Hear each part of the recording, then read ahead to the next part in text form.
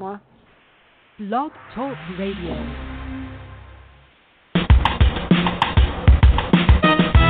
Let's get lost in a better place. Pick up a bird, travel through time and space. So much to learn, so much to see. A chance to escape reality. Open your mind and your heart.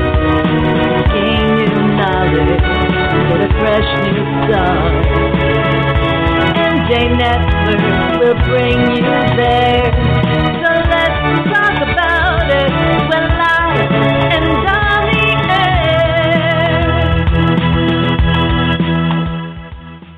Morning, everyone. This is Fran Lewis, and this is MJ Network, and this is going to be very interesting today.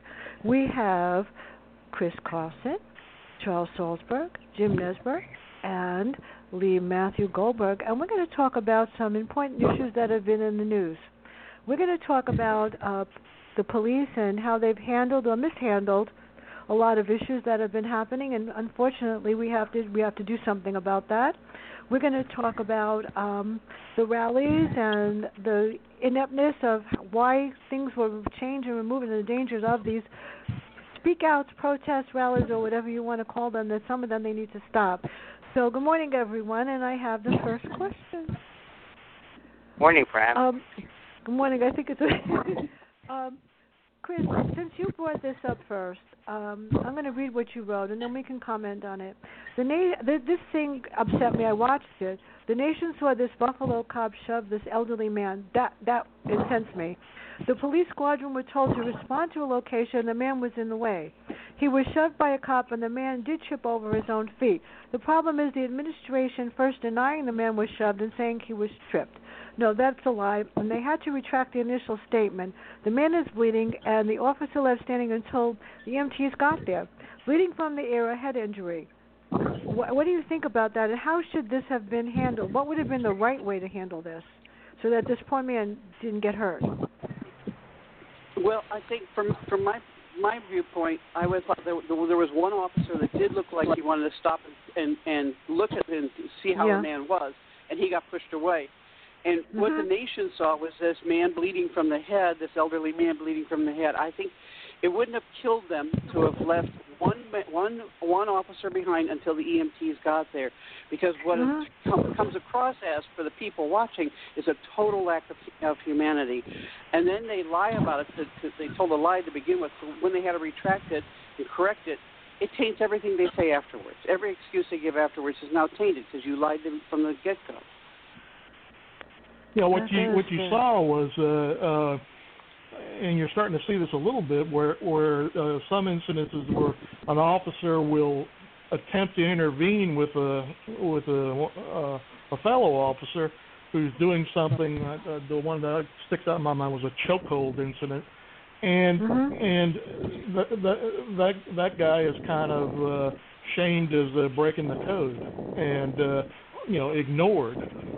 So you've got the blue line and the kind of the herd mentality, and the bad actors are the ones who are dominating the action, and the guys who want to do something different are getting either ignored or shamed into stepping back in the line. It's not good. That is sad. Does anyone else want to? I have another next question.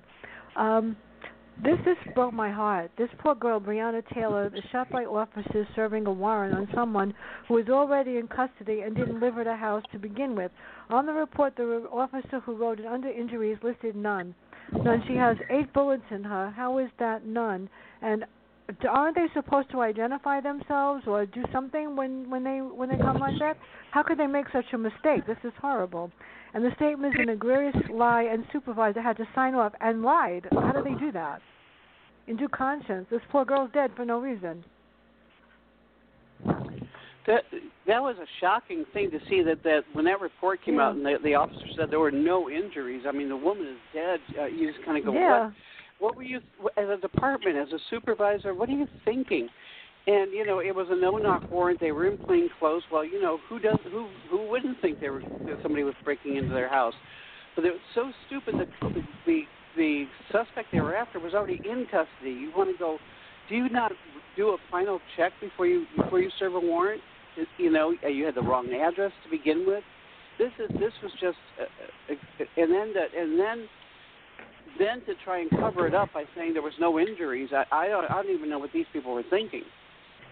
Yeah, you wonder whether you're wondering whether the guy just had that narrow view of, well, nobody in my crew got injured, but a citizen got killed. I mean, it kind of reveals, I think the attitude, us versus them, and you've got a long history of drug actions, drug raids, going into the wrong house, shooting somebody up and killing them. I mean, that's been going on for decades. It used to be just shrugged off. Now it's coming to light and under the same light as the other police killings. Yeah, I mean, this was just horrific that it happened, and I mean, I think it points a lot to a lot of the issues with the police department in America right now. It's so much faster for an American to become a police officer than in other countries in terms of what they have to go through. And I think you have a lot of people who are a little too green on the job, especially handling things that they potentially shouldn't be. And hopefully something that comes out of this is a little more scrutinizing in terms of who is becoming a police officer, because literally people are dying at their hands. Well, you're touching on one key thing. I think both cultural and training. I mean, the quality and I guess I hate to use the word sensitivity, but the empathy definitely. of a police force that varies from city to city, and you've got a lot of divisions within departments. So first off, you got a cultural issue of varying degrees according to the police department, but you also have a training issue. Mm-hmm. You've got where it's most evident, but it's not limited to, is on SWAT teams where you're getting all these military toys, but you're not you might not be able to afford the intensive training to make sure these guys know what they're doing. And I think that applies to training in general. My sense is you've got a kind of a generational shift going on. You got a lot of guys coming into police forces and sheriff departments, straight from the military, and those are two different roles, two different mindsets that have to be adopted. Yeah. And what I wonder about is whether or not there's proper training and departmental culture to emphasize that difference and the difference in skill sets necessary and attitudes that are necessary. You're not an occupying army, but boy, you're dressing up like one. Old school cops, they knew that they weren't soldiers. I get it. It's a violent world we live in, and I want police forces equipped to confront, like in Los Angeles, the bank robbery capital of the world. They have to be able to meet that threat, but not everybody is that threat, and I wonder whether there's whether the culture has become more and more military than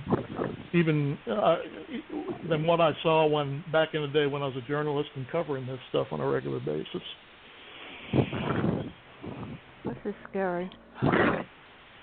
I'm going to skip another one problem part. that you have is I think the House bill for police reform, I think it does include the database for the bad the bad apples. And I don't think the GOP bill did or the Senate bill did.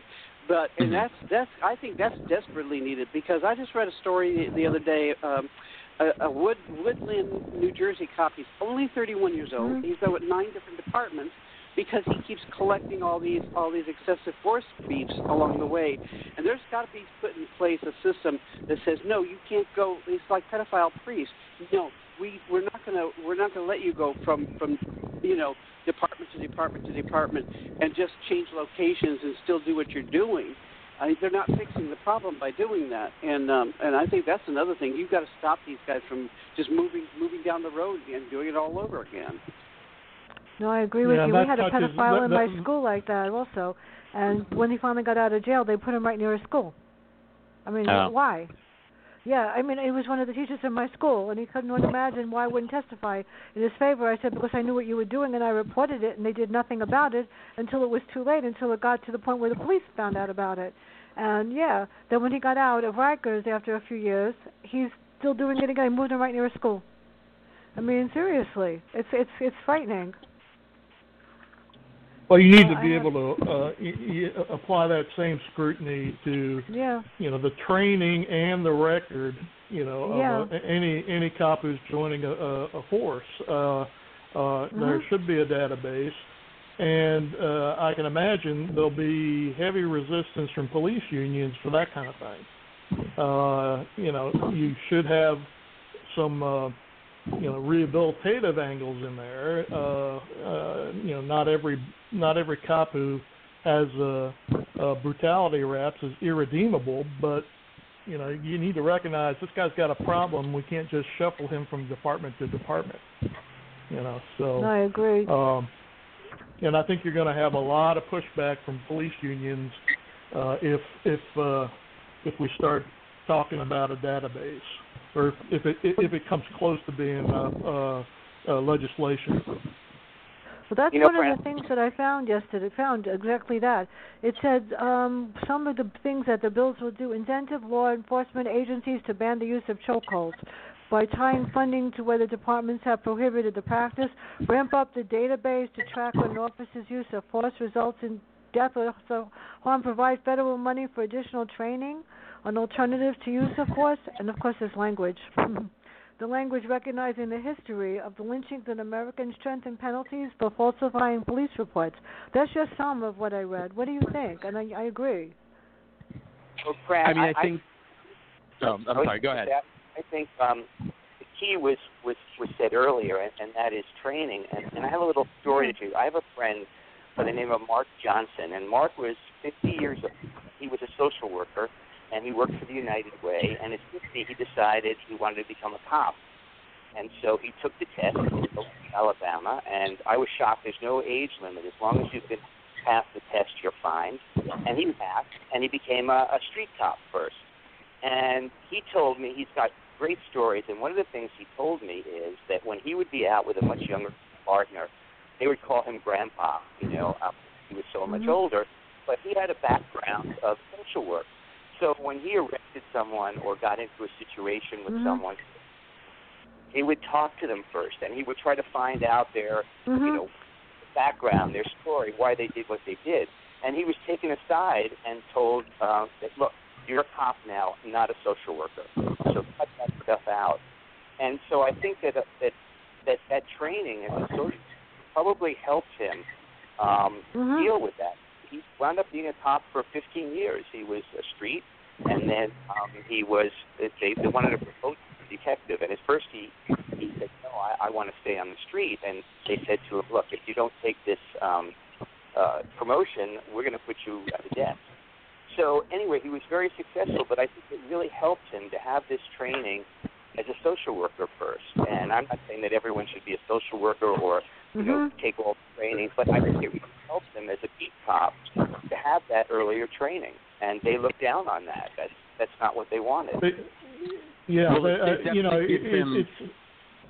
It gives him like an empathy that a regular cop necessarily wouldn't have. And, there's a lot of situations dealing with, like, individuals with mental health problems, and they don't know how to express what's going on, and they're caught up in something, and the cops just come in and either arrest them or put them in a chokehold or whatever. And if you had somebody, like you said, I'm not saying every cop maybe, but if they had a certain amount of cops who maybe had a social work background that they could utilize for instances like that, it would probably cut down on, people like that getting hurt for no reason. Look at your example is an excellent one. In terms of the reaction of fellow police officers to a guy showing skills and being able to talk somebody down, or talk somebody down from a situation, de-escalating, all those things that old line beat cops used to have. Mm-hmm. The cop walking the beat, or at least going through the same area time and time again in a prowl car, those guys had those skills, and I don't. My sense is the particularly the younger cops don't have it at all. Yeah, I think that you ran that example you brought up of the elderly man who was pushed, and then that's the key to that one was, as someone brought up here, I don't know, is the cop whose first instinct was to stop and make sure the guy was on the ground. But he was pulled away by another cop. So that tells me that the culture of that was not to have empathy and not to, that was, they had a job and they would move forward. So I think that cop, what's the lesson that he learns from that is, look, I'm just going to go straight forward. I don't have to feel anything. So I think that is a big part of the problem, and that was illustrated in that. Anything can happen. They push. We don't know what was said or whatever. Not that he deserved to be pushed, but we don't know what happened then. But we do know what happened when that other cop next to him wanted to bend down and see if he was all right and help. We do know that. They're almost showing that they're not supposed to have any empathy. Right. They're showing that cops don't have empathy for anybody, which is really not true, which is horrible. I mean, it's making them seem. What about, Chris, because you were a detective, what about people that come from the military to join the police force and they have PTSD or need anger management skills? Would that beef up what happens? I don't even know if some of these departments are giving psychological exams anymore. When I came on, which was many years ago, you had the MMPI, which is an extensive psychological exam, but you also had an in-person, face-to-face interview with a psychiatrist, and a lot of departments, they took that into account. The shift that I saw wasn't that the guys coming out of the military. What I saw was a shift in the late 90s. Was you had like these millennials who they're $100,000 in debt from school. They can't get the job they thought they were going to get because they all think they're very special. They're very privileged attitude. And then so they say, well, I can make $75,000 a year and get benefits by joining the police department. And they never wanted to be cops to begin with. They don't like the idea they have to touch people. And they, instead of doing escalation of force, their response is to, I'll tell you to put your hands up, and if you don't put your hands up, they go to the gun. There's no steps to them. They don't take any because they don't really want to interact with people. It's just a job to them. And I think that really affected a lot of attitudes for cops on the street. Like the other gentlemen have said, the old beat style cop who actually stopped and talked to people, and if he had a regular beat, he talked to people on his beat. That cop in a lot of ways has gone by the wayside. The younger crews, they don't want to get out of the car, and when they do, they're afraid. It's between that and some of these other guys that are just plain old cowboys and bullies. It's really painting the departments with a dark brush. Yeah, and that's the cultural thing I was talking about earlier. Training can only go so far. Screening can only go so far. If you've got a culture that's kind of bubbling up from the bottom up, and the type of guy or woman you're getting bringing into the force, that's a hard thing to change. You know, you can give all the training in the world, but if they're not receptive to it, you know, it's like a clay layer you can't penetrate. Or like you said before, that it's not their like passion, it's their sort of fallback profession, where they're not putting everything kind of into it as they should. Yeah, that's an interesting comment about it being much more, you know, from the 90s forward. I mean, you know, when I was writing about cops, and it was, you know, the old beat cop was going out the pasture, and it's kind of the tail end of boomers, you know, that kind of thing, were coming in, and there was some, you know, passing the baton of culture and how to do things still going on, but that changed. Looking from the outside in, it seemed to change rapidly in the 90s, particularly with the addition of you know, military equipment. Well, I have. You know, I would have. Go ahead. I have this has been bothering me for a while, so we're going to get to him, because if he was standing in front of me, he wouldn't want to be standing in front of me. I know that what started all of this was George Floyd. My question is this, because Chris, you would know. These two, George Floyd and Officer Chauvin, worked in a club together. Am I correct about that? And they didn't like each other. They had a negative. They had an incident. Yes. Right. They had a negative history. My question is this: out of all the people, knowing that he doesn't like this man, knowing that there could be a problem, why would he take the opportunity, unless he knew it beforehand in his brain, to come there and take this man down? He supposedly was passing a $20 fake counterfeit bill. My question is, this is just I could probably be way off base, but it bothers me that this store owner, not the store owner, the worker called the police, and all of a sudden this guy shows up shows up there. And out of nowhere, he decides that he puts the handcuffs on him, and he decides to take him down, which, of course, is the wrong way to do it. My question is, did this guy really call the police, or did he call this guy on his cell phone? Did he know this? And of all the people in the world, why would they send him? Well, first of all, if the guy called 911, the dispatcher puts it out to the closest beat, or whatever beat car that is. If he really did. If he did. So I don't know. I'm just going with what I read, and they made it sound like the call was made, he got dispatched. Maybe it was a coincidence, or maybe he jumped the call. But the guy, Floyd's name didn't go out over the air. They just said you have a male black that's, you know, in the description that just left this location. So I don't know how that Chauvin would have actually known that that's who was who was the suspect. I'm not sure that he had that knowledge. But if he it seems like that was him, just it was like a horrible coincidence. But when he saw him, he might have identified who that was and behaved how he behaved because of that. So it might not have been the thing that brought him there, but it might have been the thing that made him sort of use the force that he did on him. I mean, I think that's something we might never know, because really only the police officer has the answer to that. But, you know, the bigger thing is that regardless, you know, in no way, shape, or form, somebody passing a $20 counterfeit bill should have been treated with anything close to that.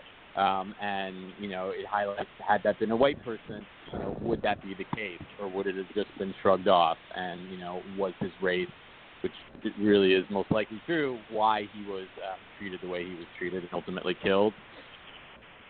I agree, because I mean, if it's a counterfeit bill, why didn't they just try to figure out where it came from instead of trying to get this guy? I mean, this happens a lot, where it'll be a very minor infraction from an African American, and the police, you know, treats them like it's, you know, like a militia attacking them, and you know, I think that's what's bringing out the protests and you know, propelling Black Lives Matter, because this is not just an incident that's happened. It's an incident that keeps that. You know, you brought up Breonna Taylor before. You know, would that have been a different scenario if she had a different color of skin, basically? Well, added to that, which bothers me even more, is the fact that George Floyd was he has COVID-19. He was diagnosed with that when he died. He has the virus. So why did they let these four, whatever they want to call them, out of jail? Why didn't they quarantine him? And what about his family? Because he had COVID-19. That's a fact. That's what bothers me too. Why didn't they do something about that? And why was his brother allowed to come to the assembly or wherever he was that he stated his case? Don't they have to worry that this virus is going to be spread to all those people that came to the rally? But the thing was he aware of that he had it? Because a lot of people are asymptomatic. I don't think so. Yeah. I don't think he knew. The coroner said he had it. He did not know he had it. No, the coroner said. Right. I read the autopsy report. The coroner said that he was diagnosed with COVID-19. I don't think he knew he had it.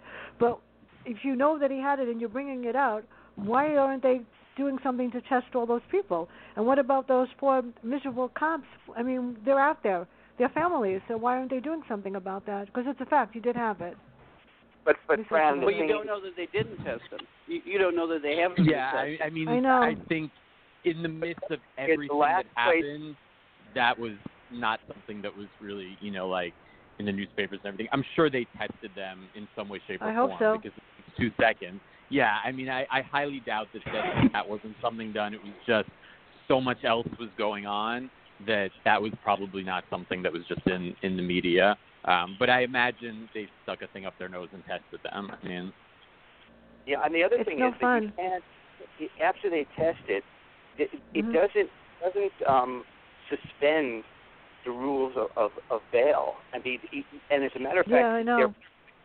they're probably better off out of prison, because here in New York, they have emptied a lot of people who supposed were there for guilt for violent crimes out of Rikers Island, because of there's more danger being in a prison in a closed place. So in a way, you're probably better off having them, if they qualify for bail, they should be out on bail. And as someone just said before, we don't know that they weren't tested before anyway. So it's a hard thing to judge from being away from it with the facts. But trust me, you don't want to get tested. It was no fun. It's no fun. And I got tested, and I got tested, and it wasn't even for that. They just said when you go to urgent care from now on, if you haven't been tested, you're getting tested, even if you don't want to be. That's the new thing. And I was negative, but it was no fun. But if you have to, what can I say? Okay. The final question about this is, Chris, you brought up is, if you were chief, what do you think about police wearing a camera, and how beneficial would that be? So if the officer I think it'd be isn't acting greatly like beneficial.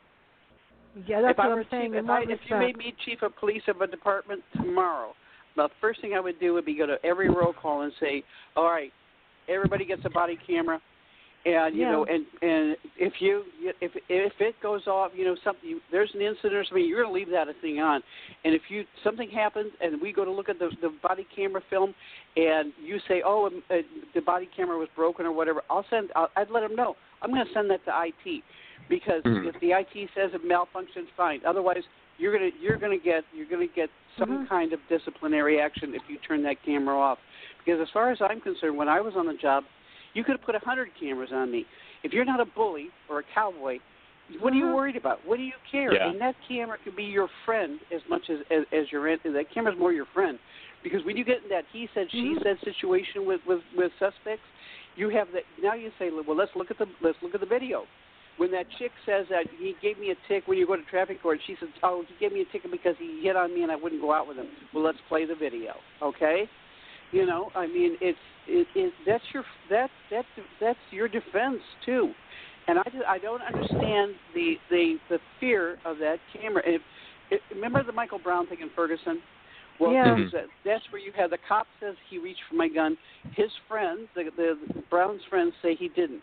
If that cop had been wearing a body camera, it would have been, did he reach for the gun or did he not? Good shooting, bad shooting, we would have known straight up day one. And it solves a lot of problems, to me. Yeah, Do the New York only cops people who would really wear cameras, Lee? Do the New York cops wear cameras, or not all of them? Or don't they have that yet? I actually don't know the answer to that. I would hope so. They all do. Yeah. I mean, I think really the only cops that would be against it are the bad cops that we want to weed out. And, you know, I mean, Yeah. anybody, like you said, that's a good cop that's really there just for the law, would want that camera to really be, you know, their alibi in case they get into a sticky situation. And a bad cop wouldn't want it because they want to get away with whatever they want to get away with.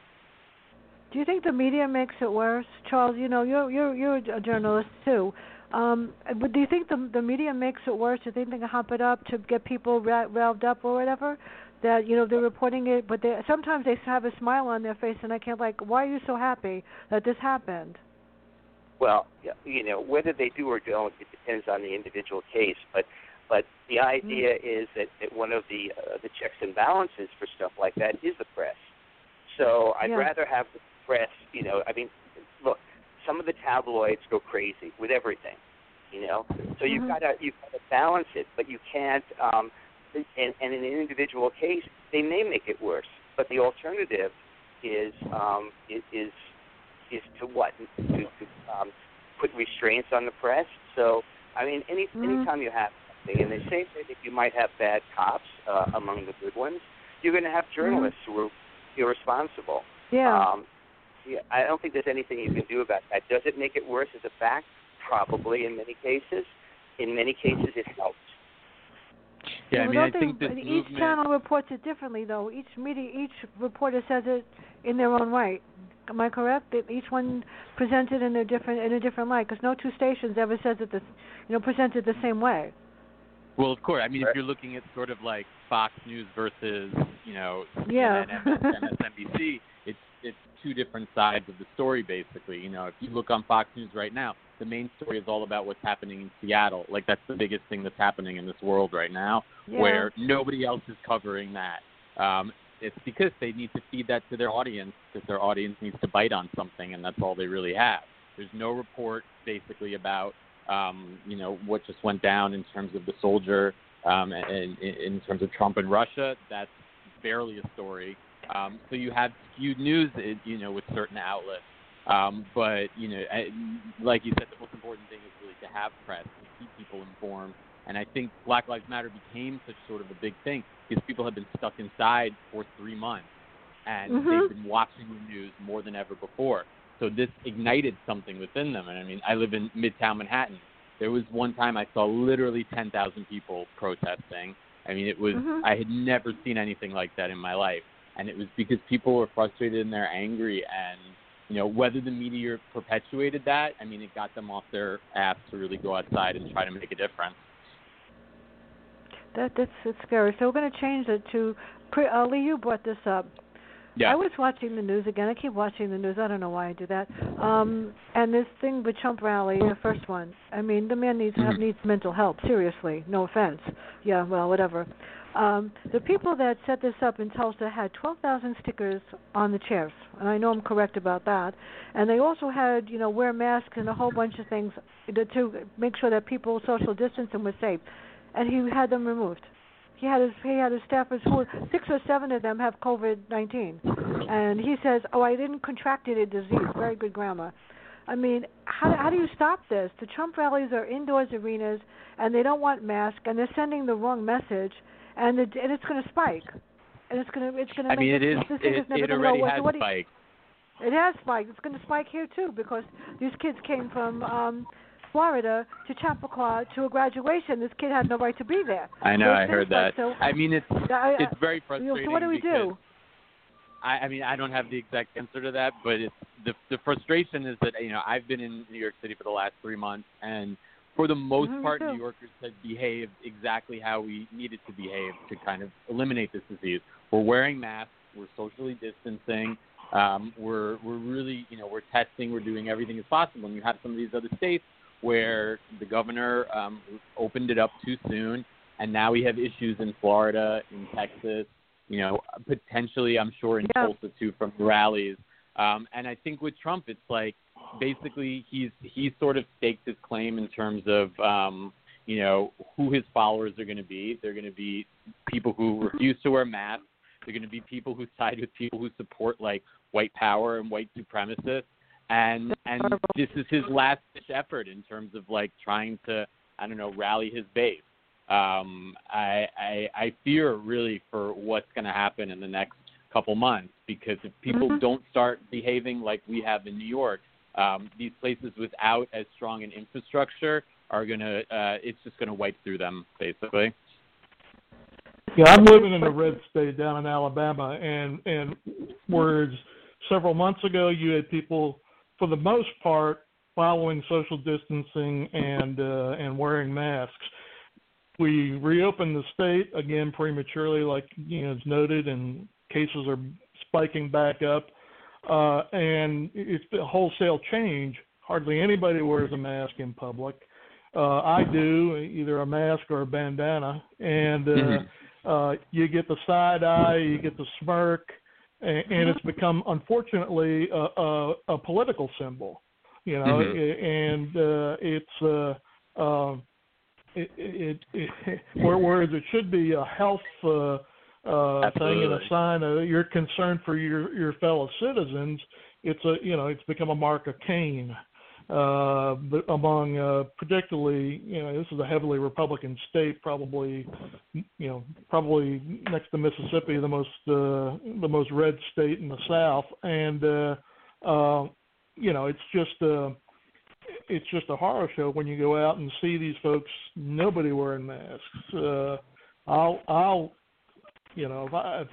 I see a line of people at the post office, I'll come back at another time. I'm not going to risk, my life for, picking up a bill out of my mailbox. Yeah. I mean, that's crazy because, here you're not allowed inside anywhere without a mask. Whether people decide outside, you do see occasionally people outside not wearing it, but I have never been inside of, either like the post office or anything. You wouldn't be allowed in, basically. And I think that's the strategy all states should take. But unfortunately, you have, somebody at the top who's telling people to do the opposite. I think just yesterday, Mike Pence was finally like, oh, we should wear a mask, 3 months later. But it horses out of the barn. And I think we screwed up early on and should have just made masks mandatory in public and disconnect that from the social distancing recommendation. Too many people have linked the two, saying if you can't maintain social distancing, wear a mask. Well, wear a mask and maintain social distancing should have been the call. Yeah, I know. Up here especially, you can't. You go into the pharmacy. It's a pain, but you go into the pharmacy. Go into the supermarket I go into is Acme. God bless them. They have it so under control, and everybody is so understanding. You go, and then you go into some supermarkets that I wouldn't even think to go in. I don't go into the post office. I'm lucky I have a mailbox in my building. I just mail it. I went into the post office the other day. It was perfectly fine. It was like I did too. Go in. We were all separate from one another. It was not unsafe in any way. But again, it's because they're really doing as many protocols as possible to keep it safe. How does your building deal with FedEx and UPS? They're not allowed to deliver up here. They have to leave it on a table downstairs, and they're stealing my books. People are taking my books. No, my building stays with the doorman, and then the doorman sets it up. Exactly. Fran, at this point, that's not my concern. Fran, you asked a question earlier, what can we do? First of all, here in New York City, where I am, we're less than a 1% infection rate now because of what we did, what Cuomo did. Yeah. But the answer to the question is November. That's what we need to do. Yeah. Vote. Because you can't do anything now, but you can get out whoever you want to get out if you go out and vote. So to me, the ultimate answer is voting. If he wins, we're in trouble. I tell you though, I have a horrible fear that he is going to try to use this virus as a reason to postpone the election. And you can't count on the Senate to fight him. I sure hope that there's enough of a pushback from the people, from the nation, that says no, we're going to have our election. But you listen to him talk about mail-in voting and stuff like that, and we mail in our votes up here, no problem, in Washington and California too. It's never been an issue. Well, mail-in voting has been used by the military since the Civil War. I mean, that's why Lincoln won his final term, because they had mail-in ballots. So, I mean, it's just another Republican voter suppression tactic. They can't win a straight up election. They have to engage in their tactics. They could actually have the power. He actually has the power to postpone an election. That's I think that's actually the House. I think the House, though, is the one that holds the decision. I know people are afraid of that, or that he's not going to get out. Well, first of all, he can't constitutionally. He can't postpone the election. Yeah. But the other thing is, he makes so many enemies every day. So you don't even have the military on his side. In other countries where there are dictators or whatever, it's always the military comes in. Yeah. So I think we have a lot more to worry about than the fact that he's going to try to postpone the election. He might try to steal it, or I think that's I'm bigger more worry. Suppression. But I don't think he could postpone it. Right. I'm more afraid of voter suppression than I am of trying to cancel the election. Yeah, I think more people are going to come out or not come out. And the scary part is, did you see those people that at that rally? Did you see the shirts that these stupid women were wearing, and how they were making a pass at this person? But Fran, where are the brains of people? But I think the image that should stay with us is in the Georgia election, where it was chaos, and we saw people in the pouring rain with children in online. Online for hours and hours. That's how important voting was to them, and that's the kind of, I think that's the kind of image that we should have, is people are going to vote. They're going to try to stop them, they're going to try to do the suppression.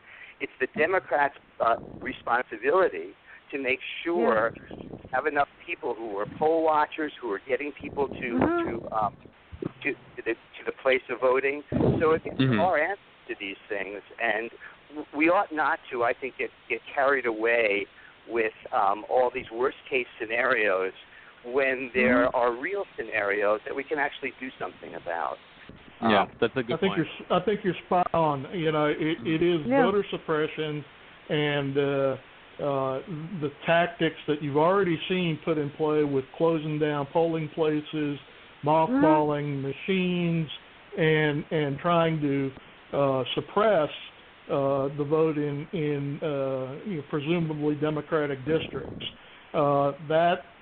It's out there open and naked for anybody to see, and Georgia is just one case.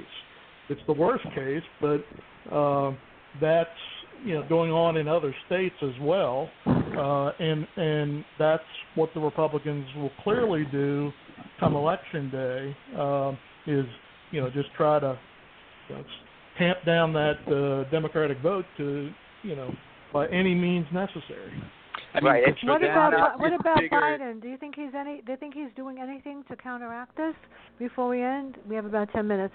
Biden, is he taking this seriously? I don't know. I don't see too much. I think he's definitely taking it seriously. Is he the perfect candidate? No. But he's all we have right now, and everybody just needs to get behind him. And I think it'll also have to do with who he decides to pick as his VP candidate and how they're able to kind of bring people out in terms of it too. So I think a lot we'll just have to sort of wait and see. But I imagine he's doing everything in his power right now. I agree. I think we all know we're voting for the VP as much as we are for Biden.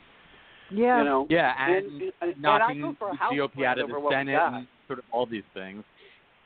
And the Senate. Well, the other thing is that the other enemy is complacency. But, I totally believe all these polls that have Biden, 10, 11, 12, 13 points ahead. I totally believe them. I mean, the pollsters, even people will point to 16, how wrong the pollsters were. They actually weren't wrong. They were spot on with the countrywide vote, the general vote. Spot on with they did miss those 3 states that were so key.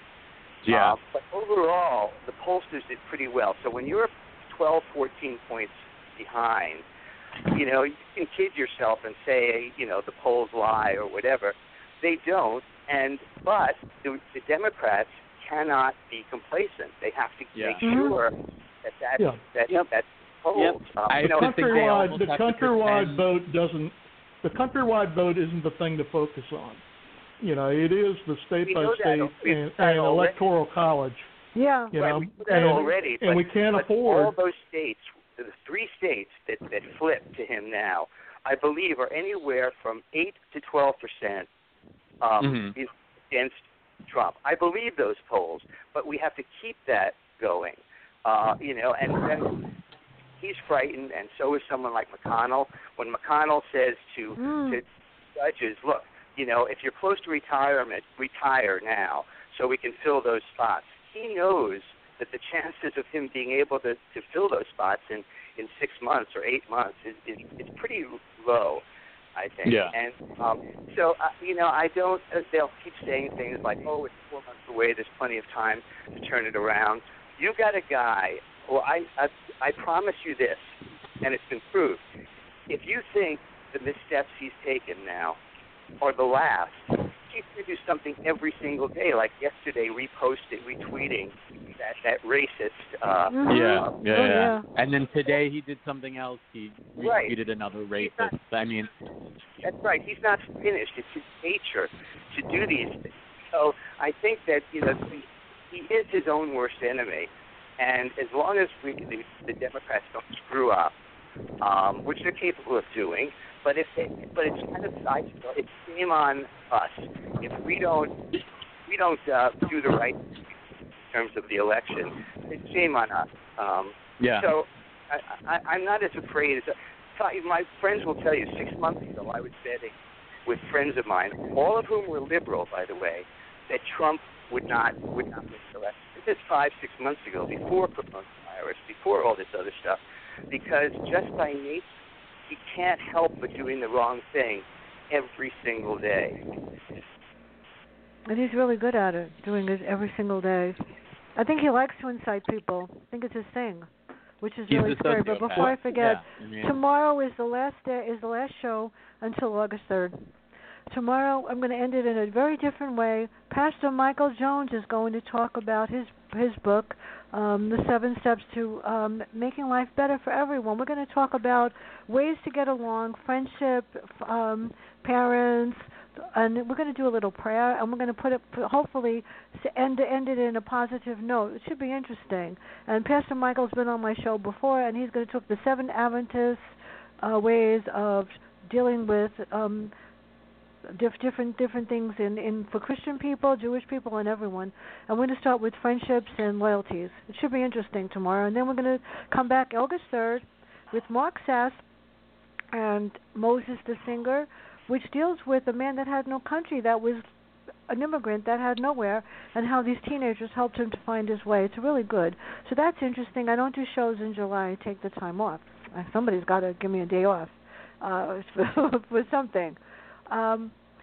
Seriously speaking, what else can we do? I mean, I saw there was something else. They're closing the drinking in the bars. Is that the case? They're closing no drinking in the bars because the teenagers are outside, and the young adults are outside, even in New York, correctly? They're drinking. They're not wearing masks. Outside, whatever. yes, not inside. They're closing. And Cuomo said if that happens, they're going to pull the licenses of these bars, which he might have to do anyway. And in Florida, they're saying no drinking in the bar. So does that mean you can't drink outside? And that's not going to stop this. So what do you do? I mean, how do we get, seriously, to get more people out? Are they going to have the Republicans to have buses go to nursing homes? Are they going to bring the balance to them? Are they going to drive people? Are they going to see that people get there? What does Democrats, what does Trump have to do, and what does he have to do when they get people to vote? Because that's scary. You're breaking up a little, Fran. I'm here. On my end. What do they have to do in order to get more people to vote? What should the Democrats do in order to guarantee that people come out? Like you said, nothing. I mean, I think for a lot of young people, they really just have to listen. I think they don't always listen to the people in terms of what people want. And some of these other newer Democratic candidates that younger people are kind of veering towards, I think those are the people that need to start really stepping up in the party and helping to get people to come out and vote. Because it's true, if all the young people voted, Trump would lose. Mm-hmm. I mean, that's not his bread and butter. And in New York, it's sad because we're always Democrat. That's how it's going to be. It's not that our vote doesn't matter, but our vote doesn't have the power that it has in a place like Wisconsin, Pennsylvania, Florida. So it's really targeting these certain counties that could flip one way or the other. And unlike what Hillary Clinton didn't do, 4 years ago, to focus on those places as much as possible and to really, show people the right way. Yeah, What's going to happen if they're going to have rallies down there too in Florida? They're going to let them come down there too? I think right now they've canceled all their rallies, because the Tulsa one only had 3 people, and it's really embarrassing. So I think as of now, all his future rallies I think are canceled for the moment. Just because Florida is going through so much other stuff right now. 9,600 cases of COVID. Yes. Yeah. I mean, but I'm sure he'll figure out a way to rally again, unless he was so embarrassed by the last one that his people are telling him not to. He might have a virtual one. Who knows? Know. Who knows what tomorrow will bring? I think that's the case of 2020. It's like every day is something. Well, he keeps thinking he's not going to get the virus. Wouldn't that be sad? Go ahead, Chris. Oh, God. And, you got the virus? I'm fine with that. Since the gentlemen are former journalists, as a journalist, wouldn't you have loved to have been a spider on the wall when he saw how poorly his turnout was in Tulsa? Oh, I love that. He would have gone into meltdown, I'm sure. It would have been fun to watch. I would have loved to see that. I mean, there's that video of him walking off of Air Force One, played to sad music. That made me happy. I'm not going to lie. It was nice to see that. Me too.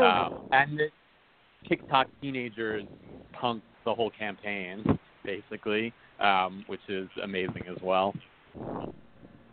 I would be curious to know what his Ivanka's there all the time. I don't know why. She's always there. He can't do anything without her. I'd be curious to know what the people that actually work with him actually think. And I mean, he keeps firing everybody. And his news conferences, I don't even listen. I just turn them off. It's sad. Because I think anybody that disagrees with him or says something, automatically the next day they're not there anymore. I mean, anybody who works with him, it's your fault for how it's going to end, basically. I mean, I don't know how somebody doesn't foresee the future of working with Trump. I mean, for somebody like Ivanka, she's a power-hungry monster. So, she's his child. So, there's part of him in her as well. And they have designed to kind of, take over just as much as he does. Just because she's pretty. I don't care about the inner machination. I don't care about the inner machinations of Trump and his administration. At this point, I want to see Biden offer people a reason to vote for him. I think that's that's the great shame of the not being able to rally and hold campaign events live. You don't get that sense of what he's about and what he'll bring the country, other than the fact he's not Trump, And I think he needs. It can't just be an anti-vote. No, and if you want to get any type of enthusiasm and turnout, I mean, I think picking who he picks as vice president is key, and B, making an appeal to those pocketbook issues that cut across lines of division. I think those two things are key. Mm-hmm. He's got to pick somebody Democrats do well when they talk about kitchen table issues that matter to everybody. Yeah. So really push hard on health care. He's trying to abolish. He's going to the Supreme Court to abolish Obamacare. And Biden was one of the architects of it. That's just a gift to Biden. If he just really needs to hammer that home. And that's the kind of kitchen table issue I'm talking about. It's like everybody needs health care. So what are you going to do about it? This guy's going to kill it. I'm going to make it better. I mean, it's a pretty simple message. You know. By the way, that's exactly what I meant about self-destructive. The worst time in the world to do that is now, and he can't help himself. So all these things are just. My feeling is let him be Trump because he's going to screw up every time.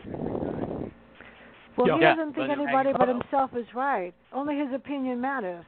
He's so narcissistic, it's scary. He just thinks I'm the only one that knows anything and I'm right. Nobody else has an opinion except him.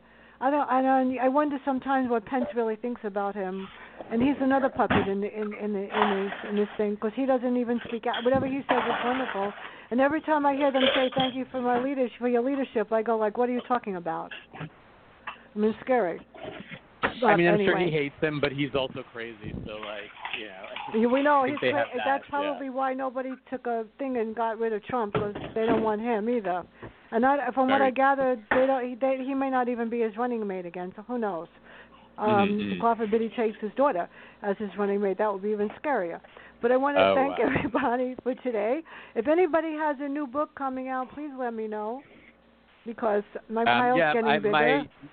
My novel, The Ancestors, coming out on August 21st, so very soon. From All Due Respect books. I know. You're doing a virtual thing with. By the way, I now review for Isabella Blackthorne. They love me. Oh yeah. Okay. Cool.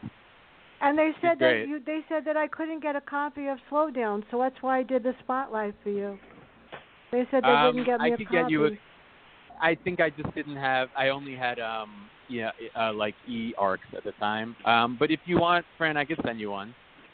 Send me one. This way they'll love me even more because my new book, What If, is going to probably come out in another week or two, I hope. Oh, congrats. I'm disappointed because I gave it to 12 people that asked to read it, and only 2 said something about it, so maybe they didn't love it. It's called. No, I think it's just a tough time. I think it's a tough time right now, It's only 60 pages. It's really not that big. Oh, well, okay. They have no excuse. What if you lived in a world that I created, in a kind of bizarre world? Would you be happy to live in the world we're in now? What if? And that's all I'm going to say about that. Yeah, people have read it. It's like a Twilight Zone kind of thing, and not everybody likes it, but when it comes out, everybody can have one. What can I say? But I want to thank everyone. This has been interesting, and like I said, we start back August 3rd with Mark Sass. I'm taking the month off. Unless there's something very crucial in July, I don't do any shows in July. I take the time off just to catch up on things. But thank you so much. Everybody stay safe, and I really hope, Jim, that they do something in your state. And I hope that we don't have any spikes in New York because my hairdresser just opened up, and I really like looking better. And it would really break my heart. Totally fair. If I only had my roots done, I can't wait to get my blue, purple, and magenta and pink highlights on Thursday. I'm excited. So everybody have a great day. Stay healthy, and bye. You too. Thanks, Thank you, Fran. Thanks, everyone. Bye-bye. Yes. Thank you.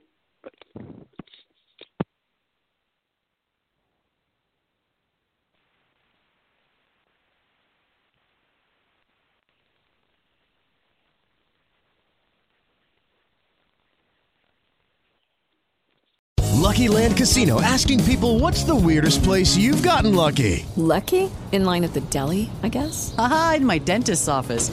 More than once, actually. Do I have to say? Yes, you do. In the car before my kids' PTA meeting. Really? Yes. Excuse me, what's the weirdest place you've gotten lucky? I never win and tell. Well, there you have it. You can get lucky anywhere, playing at LuckyLandSlots.com. Play for free right now. Are you feeling lucky? No purchase necessary. Void where prohibited by law. 18+. Terms and conditions apply. See website for details.